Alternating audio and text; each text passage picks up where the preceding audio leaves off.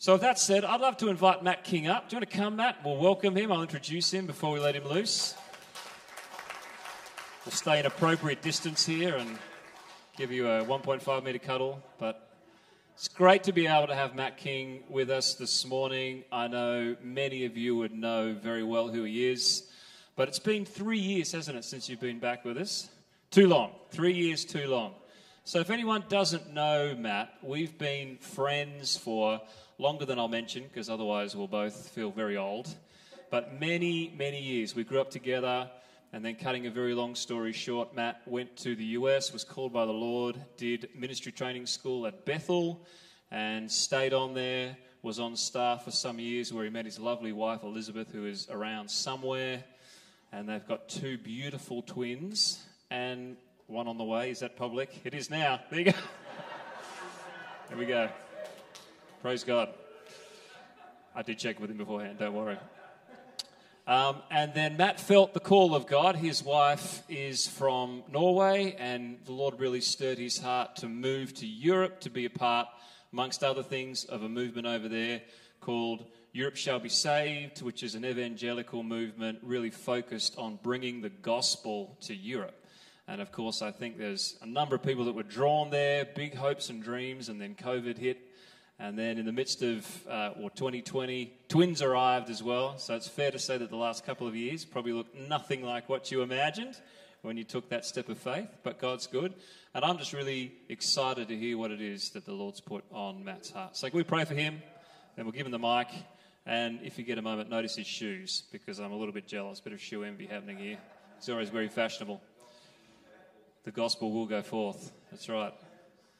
Father, we just thank you for Matt. We thank you for his heart for you. Lord, we thank you for his passion to see your kingdom come and your will be done. We thank you for the calling that is on his heart and his life. We thank you for his precious family. And we thank you for this moment that we share together, Lord, for the word that you've put on his heart for us. We pray that your word would be proclaimed with boldness, with joy, that it would accomplish all that you desire this morning. Give us listening ears to hear what it is that you're saying. And I just pray for Matt personally. Pray for refreshment, pray for encouragement, pray for fresh fire and a fresh refiring into your purposes and your plans for his life. We pray these things in Jesus' name. Amen. Beautiful. Thank you so much, Andy. It is good to be back at Vision Church. It was too long since I was last here. It was, as Andy said, over 3 years. And that was tough. But thank you, Jesus. We made it. They let us in. They let the wall down for me and the family, which I'm thankful for. And I just want to say, Andrew and Ali, we just love you so much. And I'm so thankful for our friendship. And just growing up with people like Ali and Andy and Paul and Alison and Adam and Steph and Martin and Roz, Peter and Judy, I could name more. It was just such a great, great privilege. And, Elizabeth comes and she's got to know them over the last, 8 years or so. And she continues to say to me, like, Matt, you grew up with the most incredible people. And she says, and Elizabeth will often say, you grew up in such an exceptional church. And it's true. I grew up in this incredible church, and I count it as the enormous favor of God, honestly, that I was able to grow up in this amazing church. And so anytime I get to come back, I'm just so thankful. And I come back, and there's all these people here that I don't know, which is awesome. And I can't see your face, but I'm sure you're beautiful. And I'm pretty sure I don't know you. But we are so thankful to be here, and I'm encouraged about the church. I love this new building, and wow, like what an incredible building. And so that was just so awesome to see, this amazing new building. And even though it's crazy times, I am very encouraged about Vision Church. I come here, I meet the people, I experience the presence of God. I see the values in this church, and I think to myself, wow, this church is really has an incredible future. when I see the way the Lord has blessed this church, I see, wow, what an incredible future. And I love that there's a great big cross on that intersection over there that just shouts the gospel. I love that. I'm just encouraged about the future of the church. And, it's crazy times. I don't know if this season can get any more strange. Can it get any more strange? I just want to tell you one quick story just to illustrate how strange this season is. I was speaking in Poland about a month ago. I was with a great church in west Poland. And so the Saturday evening, we're out to dinner. I start to feel sick immediately. And I won't go into the details, but that evening I proceed to bring up a lot of the contents of my stomach. And I'm thinking this is either COVID or this is food poisoning. And I'm pretty sure I'm on the food poisoning track here. So I missed the Saturday night meeting, but I'm determined. I'm an evangelist, so I will not miss a Sunday morning meeting, So I'm like, I am going to the Sunday morning meeting no matter what. And the pastor's he's wired a little bit like me. He's like, I will not miss the meeting. I will not.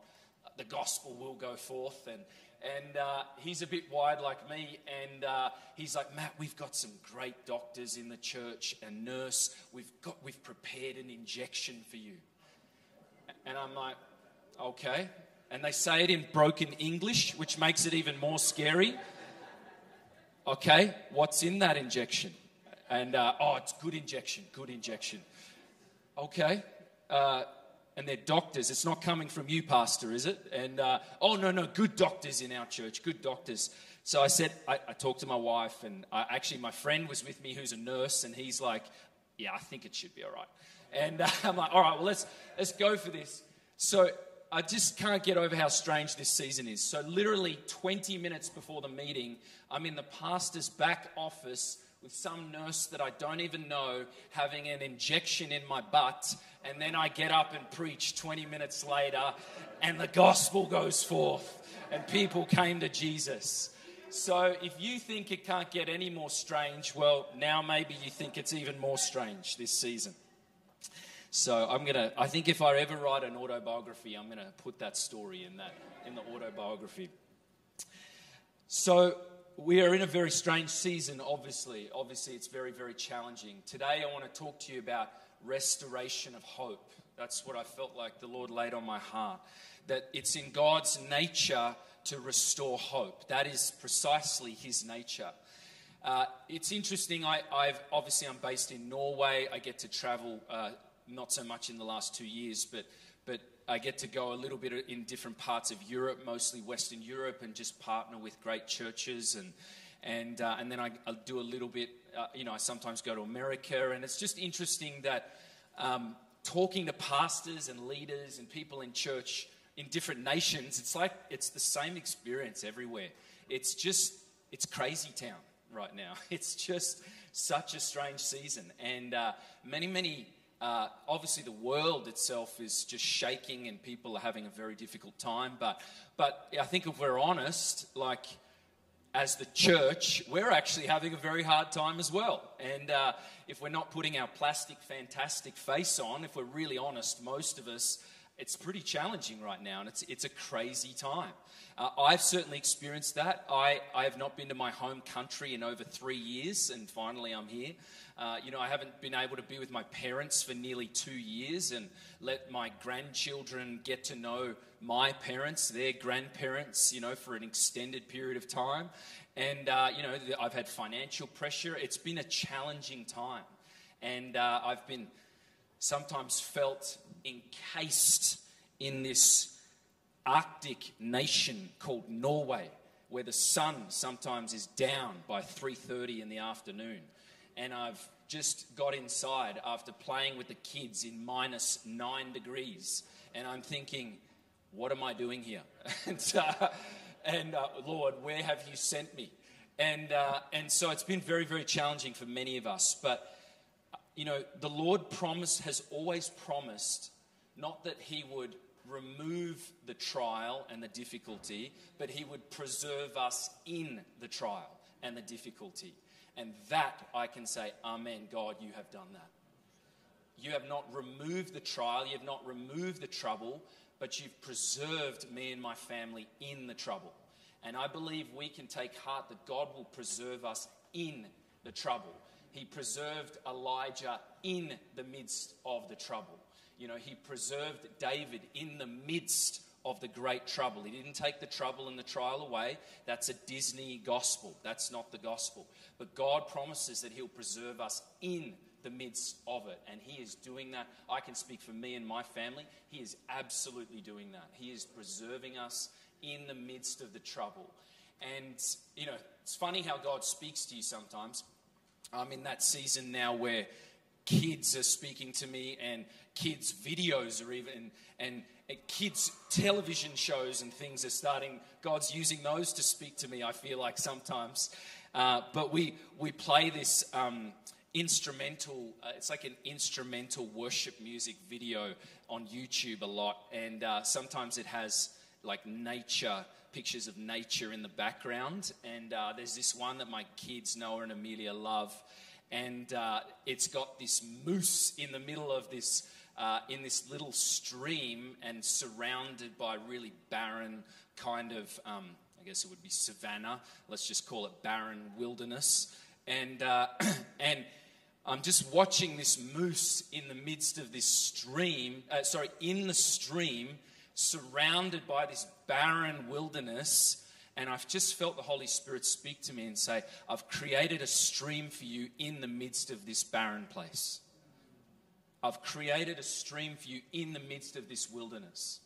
And I feel like that's something, I think if we were to be fair to our life right now, or sort of have a right perspective of our life, I think that would be true for many of us.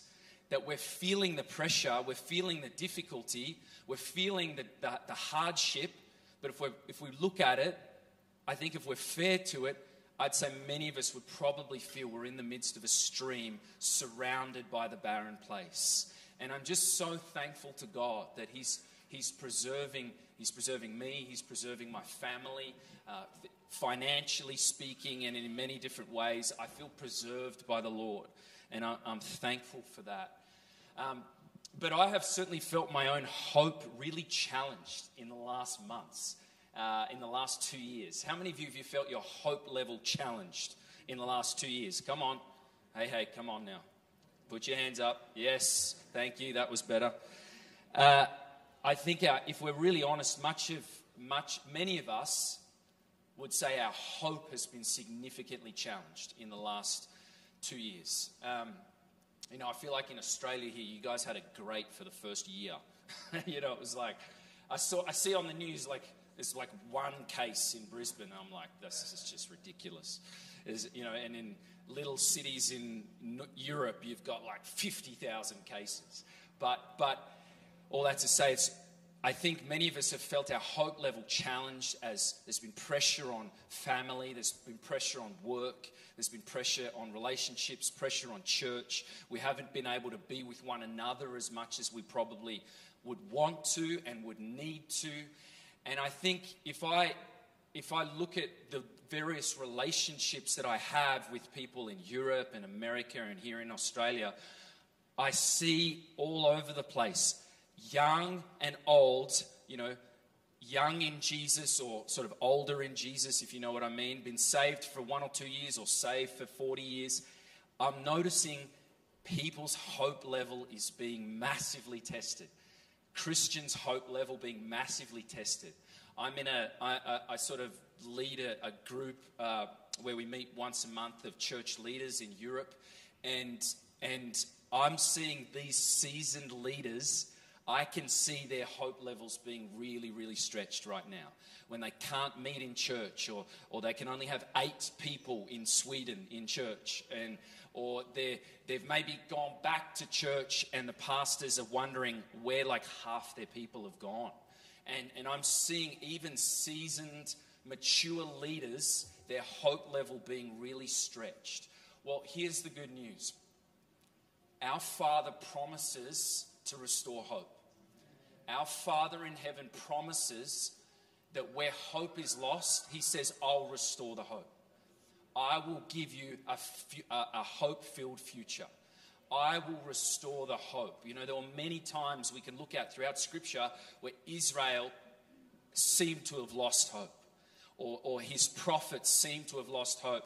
And God comes to them and says, I will restore hope. I will restore your hope. It is in his nature to restore hope. And so if you're honest this morning and you're in that place where you would say, like me, honestly, in the last months, in particular, where you feel like your hope's been shaken, or maybe you feel like you've lost hope, maybe you would identify with what's said in the book of Proverbs, hope deferred makes the heart sick. Maybe you feel like your heart is sick because hope's been deferred.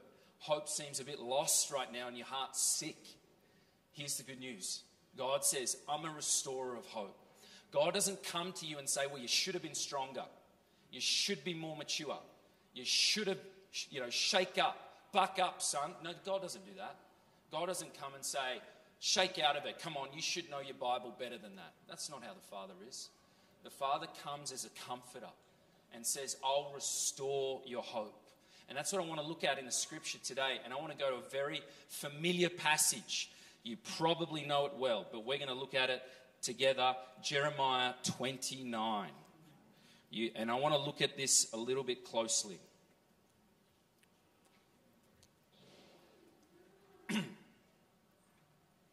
So we're going to start Jeremiah 29. We're going to start in verse 10 together. Now, many of you will know this already, but for those of you that don't, Jeremiah is prophesying. He's about to prophesy to Israel who are in exile in Babylon. So God's judgment has come on the nation of Israel because of their wickedness, their enormous wickedness that was going on, and absolutely disgusting things that were going on in Israel at the time. And they go into exile in Babylon, and they are under Babylonian captivity away from their homeland. And Jeremiah is now about to, we're going to read it together. Jeremiah is a prophet of the Lord, and he's about to speak prophetically to Israel who are in captivity in Babylon. And so we're going to pick it up in verse 10.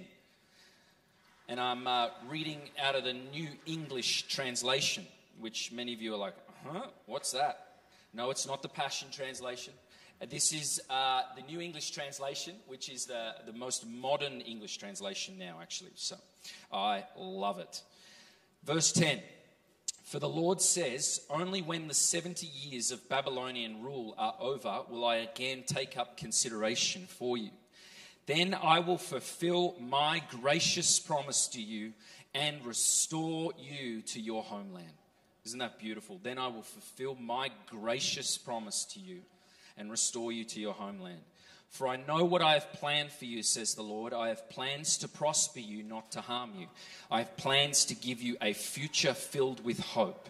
When you call out to me and come to me in prayer, I will hear your prayers. When you seek me in prayer and worship, you will find me available to you.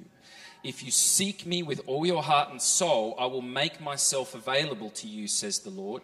Then I'll reverse your plight and will regather you from all the nations and all the places where I have exiled you, says the Lord. I will bring you back to the place from which I exiled you. I want to zero in on verse 11. Now, many of you maybe have the New King James translation. That's one I'm very familiar with. I believe the translation there is, I will give you a hope and a future. I'm not sure what some of the other translations say exactly, but the New King James says, I know the plans I have for you, plans to give you a hope and a future. Here's the deal. If you look at the original language, if you look at the original Hebrew, you have there's a certain name for this particular way of crafting the Hebrew language, which I can't pronounce so well. But the basic idea there is you have two Hebrew nouns together, which the New King James translates a hope and a future. But the reality is the instance of this particular style or way of writing, when you have two nouns together in such a way, it's actually designed to convey one single idea. It's not two separate ideas. It's these two nouns side by side are actually intended to convey one single idea, which is why my Bible translates it, I will give you a future filled with hope. And I love that. I will give you a future filled with hope. The Lord says to Israel, who are in the midst of trouble, they are suffering, they are in captivity, they are in a great big trial. And God says, even though you kind of deserve to be there, I plan to give you a future filled with hope. What an awesome word. Now, is God saying that? God says it to Israel. I believe God says it also to his church. I believe under the covenant of grace, under his mercies, under the greater covenant sealed with the blood of Jesus, under the covenant of grace and comfort and peace and mercy, the Lord also says to his chosen people, you and I, children of God, I believe he also says, I will give you a future filled with hope. I am absolutely confident he would say that to you and I this morning. No matter what you're going through, I will give you a future filled with hope. I promise you a future filled with hope. Well, I don't feel very hopeful right now. Doesn't matter. Well, can't you see what's going on around me? Doesn't matter. I'm going to give you a future filled with hope. Well, don't you see what's happened in the last days, weeks, years? Don't you see what's happened, God? Look at what's going on. I'm going to give you a future filled with hope. God, I'm away from my family. I'm away from peace. I'm filled with, my life is chaotic right now. Look at the troubles I've been through. I see that, and I see what you're going through. I see the trouble you're in. I'm going to give you a future filled with hope. Now, if it seems so foreign to you, which it does to me sometimes, in the dead of the Norwegian winter, in the corona pandemic, in lockdown, man, those words can seem far away. That doesn't mean that it's not true. Now, I heard it said by a leader at Bethel Church, and I love this. Any area of my life that is not filled with hope, or he said glistening with hope, is under the influence of a lie. Let me say that again. I believe this is true. Any area of my life that is not glistening with hope is probably under the influence of a lie. Now, what that means is, let me translate that into, non-Christian verbiage. In other words, if I'm feeling like there's an area of my life that is just going to go into the pit, into chaos, into whatever, just mess, then there's a good chance I'm probably believing a lie in that area of my life. And I tell you, friends, I am preaching to myself today. I'm just doing a bit of preparation. I'm like, man, I need to preach this to myself right now, because I'm about to go back to the middle of the Norwegian winter and Omicron corona variants going crazy, and I need to preach this to myself. But if there's an area, like for example for me, it's like, God, you promised me that I was going to take the gospel to different nations in Western Europe, and I was going to see a lot of people saved and miracles, signs and wonders. You promised that, and I can't even get on a plane and go into the country. And so I need right now to remind myself that his promises are true, and that he will take me carrying his gospel into those nations, and people will be saved. And if I believe something different, then there's a good chance I'm believing a lie, and I know where the lies come from. They come from the father of lies. There's a good chance I'm probably under the influence of a lie in my thinking. Here's the battleground. And so the challenge for us is to, no matter what's going on, is to say, I believe that your word is true, God. I believe that your promises will not fall to the ground. We're going to get to that in a minute. Your promises will not fall to the ground. and I have a future filled with hope. Not some hope, not some chicken salt sprinkled hope, like filled with hope. Filled with hope. Not some, just a bit of icing on the cake of hope. No, a future filled with hope. And if I'm not believing that, then it's not on God's end. Or if I don't feel like I'm seeing that, maybe it's not on God's end. It's just I need to change the way I think, and I need to maybe examine: am I believing some lies about some certain areas of my life? Because God says I'm going to give you a future filled with hope. Let's go over to Isaiah 55. I just want to look at one other scripture this morning, and I just want to warn you, I don't see a clock in here, which for an evangelist is very dangerous. Andy, you should have addressed that. I'm telling you. That's trouble. We could be here hours. No. I have my watch on. So Isaiah 55, we're going to pick it up in verse 10. Now, actually, I felt like the Lord just spoke to me about Isaiah 55 this week.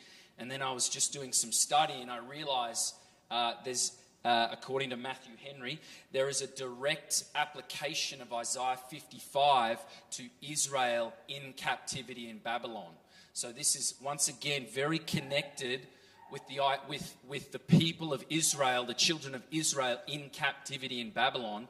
And Isaiah is also about to speak prophetically as well to the first application is the children of Israel in captivity in Babylon. And so we're going to pick it up in verse 10. And I'm going to have a drink. Because as you can maybe tell, I got a little bit too much sun in the last week.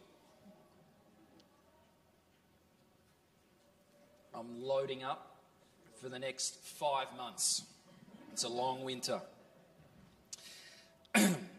Isaiah 55, let's look at verse 10.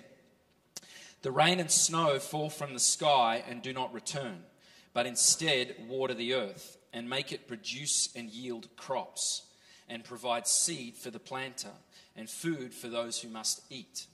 In the same way, the promise that I make does not return to me having accomplished nothing. No, it is realized as I desire. I'm getting chills just as I read that. Indeed, and this is where commentators say Isaiah is almost certainly speaking, well, at least Matthew Henry says, he's almost certainly speaking to the children of Israel in Babylon. Indeed, you will go out with joy, and you will be led along in peace. The mountains and hills will give a joyful shout before you, and all the trees in the field will clap their hands. Evergreens will grow in place of thorn bushes. Firs, don't even know what that is, will grow in place of nettles. They will be a monument to the Lord, a permanent reminder that will remain. So good. Let's read verse 11 again. In the same way, the promise that I make does not return to me having accomplished nothing. Now, some of your translations will have the word there, that God's word will not return to him. Some of the translations have word there. However, this is a reference to divine promises. So that's why my Bible actually translates it promises. That the word there is actually a reference to divine promises, because Isaiah, if you read the preceding verses, it's actually listed a bunch of promises, and then we just read verse 12 and 13. You've got further divine promises right there. And so preceding 11 and after verse 11, you've got divine promises being made. So, hence why my translation says, again, verse 11, in the same way, the promise that I make does not return to me having accomplished nothing. No, it is realized as I desire. That would have been good enough, but then it goes on, and is fulfilled as I intend. Just slap yourself a little bit. That is awesome. His promises will not return to him having accomplished nothing. It is realized as he designed and fulfilled as he intends. even when a global pandemic is hit. Doesn't matter. And I tell you, friends, I have felt this very tested in my own life. I have felt my heart tested with this. Because I joke with people in Europe. I tell them, hey guys, I grew up in Australia and then lived for 6 years in California. I did not come to Europe for the weather. I could choose. I could live in Australia. My wife's an American citizen, so I could live in California. And so I'm like, I didn't come here for the weather. And I didn't come here, even though you have great chocolate and bread, I didn't come here for the chocolate and the bread. I didn't come here for the breadsticks. I came here because God spoke to me that he was moving with there was going to be a great outpouring of the Holy Spirit in Europe. And I felt like he called my wife and I to be a part of it. And so I left for that reason. And I'm in a foreign country as far away from my family in Australia as you can get, Norway, And so I have felt, while I'm sitting alone at home in the midst of the pandemic, I have felt this challenged. Like, God, you promised that I was going to see all these people saved. You promised, you spoke to me that I was going to go to different places in Europe and see people born again, and the church empowered and equipped in power evangelism, that the kingdom of God was going to come with power, and that we were going to see a great move of the Holy Spirit. And the churches are shut down. And in Brussels, you can't even go on the street after 7 p.m. at night. What is going on? What is going on? And by the way, I'm feeling financial pressure. And by the way, I didn't come here specifically for Norway, but I'm kind of stuck in Norway. You spoke to me about Europe. What is going on? I can't see my family in Australia. And I've had these moments where it's like the promises are being tested. But what does God say to us? What is God saying to those of us that are holding on to certain promises? Whether it be for you think they should be realized now, or maybe they're going to be realized, in the years to come. But you're feeling they're opposed, or you're feeling they're far away. What does God say? God says to you and I, the promise that I make does not return to me having accomplished nothing. It is realized as I desire. It's like God says, you can throw 50 lockdowns at me, it doesn't matter. My promises are going to be realized. And it is fulfilled as I intend. You can throw up 20 different border restrictions. My promises will be fulfilled as I intend, is what the Lord says.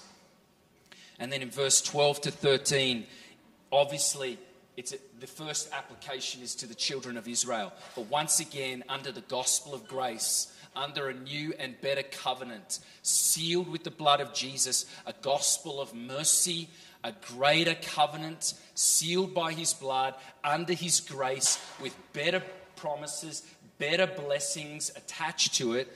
This is most certainly true to his church. And it's this, verse 12. You will go out with joy. You will be led along in peace. The mountains and hills will give a joyful shout before you, and all the trees in the field will clap their hands. Evergreens will grow in place of thorn bushes. Firs will grow in place of nettles. They will be a monument to the Lord, a permanent reminder that will remain. You will go out in peace and joy. Friends, I believe this is about us choosing to believe that God is who he says he is, and persevering and not letting go of the promises. I believe that is much of what this season is about for us. I have let go of the idea that I'm going to see meetings with maybe 1,000 people saved right now, or 1,500 people saved in a meeting. I've let go of that a little bit for now, because I do feel the nature of the season is a little bit different just right now. But what I feel the season about right now is for us to remember who he is, believe who he says he is, and that he does what he says he does, and to remain, to persevere and hold on to the promises, because his promises will be fulfilled. Their promises are in his name. and we will go out with joy and be led along in peace, and the trees will clap their hands, and so on and so forth. We will go out. The winter season will end. This winter season will end. And we will go into a new season. And I felt the Lord challenge me, and I feel to say it even this morning, that will you be ready to go into the promised land? Like, will you be ready to go into the next season, which is going to actually, I think, have a lot more fruit. It's going to be a lot faster moving. It's going to be a lot more happening. It's going to be a lot different to this season, but it's not guaranteed. I do feel there is a call on us to be ready, to persevere, to hold on to who God says He is, that He is who He says He is, and He does what He says He does. And to persevere and to not let go of hope and joy and His promises. But if you have, don't be discouraged. He doesn't condemn you.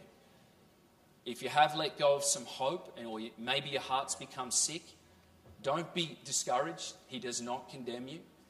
As I said, He's going to restore the hope. We're going to pray into that in a moment. But before I pray into that, I want to kind of just close with a story, just to show you what a hope-giving God He is. Just a brief story, actually, of just my 2 children coming to us. I'm going to abbreviate the story a little bit. But my wife and I, we wanted to have children a few years into our marriage. And Elizabeth was pregnant, and we were so excited. And we have our first scan, and our beautiful, amazing doctor, I remember she just looks at us and she says, the baby is stuck in the tube, which is serious. If you understand these things, it's a very, very serious thing. Not only are we going to lose the baby, for sure, that baby will not live, but also Elizabeth her life can be threatened by this. And so we end up losing a baby, and we're devastated. Thankfully, Elizabeth's okay. We mourn for some time, but we just move on. God has promised us a family. We get pregnant again. We go into the scan, another scan early in the pregnancy. I can feel I'm a little bit apprehensive and anxious. And I remember the beautiful doctor just turning to Elizabeth first and then me, saying, the baby is stuck in the tube and the baby will not make it. And I remember Elizabeth just bursting into tears in the scan room, just crying. And we're about to lose a second child again. Anyway, we mourn. I have conversations with God. Like, what is this? Like, what the heck is going on? Because not only did we lose that baby, Elizabeth that second time was having surgery in the middle of the night to save her life, and she'd started internally bleeding. And she's having surgery to save her life, and I'm sitting in the waiting room, get this, of Mercy Hospital. I'm sitting in the waiting room of Mercy Hospital, wondering, I know the baby's not going to live, but I'm wondering if my wife's actually going to come out of the surgery room in the middle of the night. Wow, like, what is going on? We then get pregnant a third time. We lose the child again. We end up having 4 miscarriages in total. 4 miscarriages. The Lord's kept saying to me, I have promised you, you will have a family. Like, I didn't feel like I could let go of the promise. He kept saying to me, He reminded me, and He'd keep reminding us, even when honestly it was a bit painful. He'd keep saying, I am going to give you your own family, your own children. We were very tested one particular day when Elizabeth's uncle, he'd been he's like a boss of a very big hospital in Norway. He's a physician, and he's a boss of a hospital. And he says to Elizabeth gently, have you thought about adoption? Why don't you think about adoption? And Elizabeth comes home, she's in tears, and she's saying, this is what he said to me, we should really think about adoption. And I said, no, I love adoption, and I would like to do that in the future. Adoption is wonderful, but we are not going to adopt. That is not what God has said to us. We are going to have children of our own. Some months go by, Elizabeth gets pregnant. And I'm like, oh boy, this It's mixed feelings, honestly. It's like, oh boy, here we go again. And Elizabeth's pregnant. Anyway, things look good early in the pregnancy. Things are going well. I then go on a trip, first to Italy. I was marrying some, we have this couple that have been on my team in Norway, and Maria's from Italy, and she said, Matt, would you come and marry us in Italy? I said, that's not going to be hard, absolutely. And on a fields in Italy. And so I go to Italy, and I check into the hotel, and I'm in room 114, and great, very nice hotel. The next, it was the night before the wedding hotel. I was in a different hotel because I just arrived in Italy. I stay in room 114. So room 114 the first night. Second night, different hotel just 30 minutes away in Italy, southwest somewhere. And I'm in room 114. I'm like, that's interesting. Always 114. I then actually the next day had to go to speak at a youth event in just outside of Paris, France. I was at this youth event, and it was like a big property with like it's like built by the Catholic Church, and so you have this like kind of big monastery building, looks like a castle, and then you have like all these lodgings that's built and owned by the Catholic Church. So you have a lot of rooms. I think it was like 200 rooms or something. I don't know exactly, but it was a lot of rooms. Guess what room I stay in? Third night in a row, 114. I'm in room 114. 3 different places, different cities, and I'm in room 114. And now, this stuff doesn't happen to me a lot. I'm being honest with you. This does not happen to me very often. It happens with some of my friends. They just have all kinds of crazy things go on. But this doesn't happen to me that often. But I know enough to go, okay, I feel like, God, you're trying to get my attention here. Some weeks go by, and God says to me, I didn't know. I'm like Psalm 114. I'm like Proverbs 11:4. I'm like Habakkuk 11:4. No, that doesn't exist. And I'm just like, what is going on? And God speaks to me and says, turn to page 114 in your Bible. I go to page 114 in my Bible. It's Exodus chapter 22, second book of the Bible, chapter 22. In Exodus 22, you have God giving the judicial system to the children of Israel. He's laying out for the children of Israel at Sinai how the judicial system is going to work. And specifically, he goes into detail about how you're to treat a thief.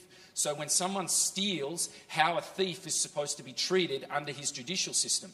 And 3 times in Exodus 22, you can read it for yourself, he talks to the children of Israel and he says, where someone steals, they must pay back double. When a thief steals, they must pay back double. And God speaks to me and says, Matt, where the enemy has come and stolen from you, I am going to pay back double for where he's stolen from you. And you're going to have twins, and they're going to be from me. And he says, I'm going to pay back double for what's been stolen from you. And get this, the story just goes on. We have a scan, and the due date of the twins is 02/02/2020. And the doctor says, well, that's a special due date, isn't it? Not a Christian. That's a special due date, isn't it? 02/02/2020. And the Lord gives us twins, which, by the way, for twin parents is clearly a blessing of the Lord. And if you look at the scripture, twins are a blessing of the Lord. And Noah and Amelia are born, and they're just the most beautiful children, and they're healthy, and we're just very, very, very, very thankful. God was faithful. He restored. He gave us hope in the midst of the trouble. He restored our hope. We were going through trial. We were going through trouble. But not only did God restore our hope, he paid back double from where the enemy had stolen. And I believe if you look at Scripture, you see it also in the book of Isaiah as well. You see the Lord saying where there is a stealing that takes place, God redeems. He's a redeemer. God redeems. He pays back double for where the enemy has stolen. That is who he is. That is what he does. He pays back double. That is what he said he will do. I wasn't asking for that. He said, I'm going to pay back double. And even certain prophets have said to me, God is giving you double for your trouble. I remember I was in a meeting with Heidi Baker and she's singing over me, surely the Lord is going to give you double for your trouble. Surely the Lord is going to give you double for your trouble. I want to pray for two sets of people today as we close. I'm going to finish now. Firstly, if you feel like you're here and you need hope restored, I want you just to stand up. If you feel like, I want to pray for you. I want you to be bold. If you feel like you need this morning a restoration of hope, I want you to stand up. I want to pray for you. I'm not going to come to the front. Just stand up where you are. If you just need the Lord to restore hope, I'm expecting it'll be a lot of people. So that's awesome. I want to just pray for people that you really feel like you need a restoration of hope. I want to pray for these beautiful people first. Let's just close our eyes and welcome the Holy Spirit to just come and minister to people now. God, I thank you that you promise to restore hope. I thank you that it's your nature to restore hope. That you come to us even in the midst of trouble and say, I will give you a future filled with hope. I speak over my friends this morning a restoration of hope in Jesus' name. Over these wonderful people that are standing, God, I speak by the grace of your Holy Spirit in the name of Jesus. I speak over them a restoration of hope in Jesus' name. May your hope be restored. As it says in the Psalms, may the Lord lift your head. He is the lifter of our head. I just say, may your head be lifted by the Holy Spirit. I speak hope restored in Jesus' name. God says to you, you will have a future filled with hope. You have a future filled with hope. Lord, powerfully remind us this morning of a future filled with hope. That our future is not sprinkled with hope. It's not a little drop of hope. It's filled with hope.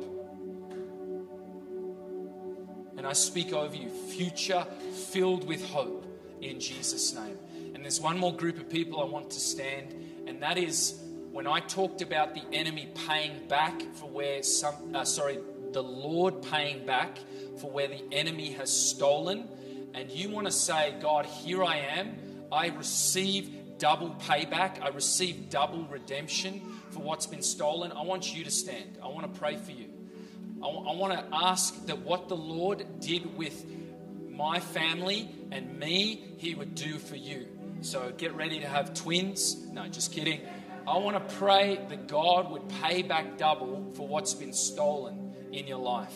So if that word applied to you, I want you to stand. I want to declare over you that would take place as well. That there would be a restoration, a paying back of double. He's a redeemer. So God, I just speak over these men and women that where the enemy is stolen from them. God, where the enemy has come and stolen, I just speak over my friends a restoration of double in Jesus' name. Where the enemy has stolen, where he's plundered in their lives, I declare in the name of Jesus that there will be a double payback. A paying back of double. King Jesus, you're the Redeemer. You are the Redeemer. You're our kinsman Redeemer. And I declare a restoration, a paying back of double where the enemy is stolen in the name of Jesus. Where the enemy has stolen, a paying back of double. What you did for me and my family, would you do for them as well? And God, I declare that as that prayer is answered, that there will just be great glory given to Jesus. That's the thing, guys, is when it happens, the devil must just hate it when I share about Noah and Amelia, because Jesus gets so glorified through it. And I just declare over you that as this is fulfilled, that Jesus will be mightily glorified as the Lord pays back double. Let's all just stand together as we close. I'm going to finish now, I promise. Jesus, we bless your name. We bless your name. You are good. I speak over every person here today. Blessing. I just declare over them exactly what was in there. I'm going to turn to it again in Isaiah 55, that they would go out in peace and joy. I'm going to speak this over you. You will go out with joy. You will be led along in peace. The mountains and hills will give a joyful shout before you, and all the trees in the field will clap their hands. Evergreens will grow in place of thorn bushes. Firs will grow in place of nettles. They will be a monument to the Lord, a permanent reminder that will remain. I speak that over us all today. In Jesus' name, we love you, God. You're good. You're awesome. We love you. Thank you, Jesus. Let's give Jesus a clap and a shout. Thank you, Jesus. We love you, Jesus. We love you, Jesus.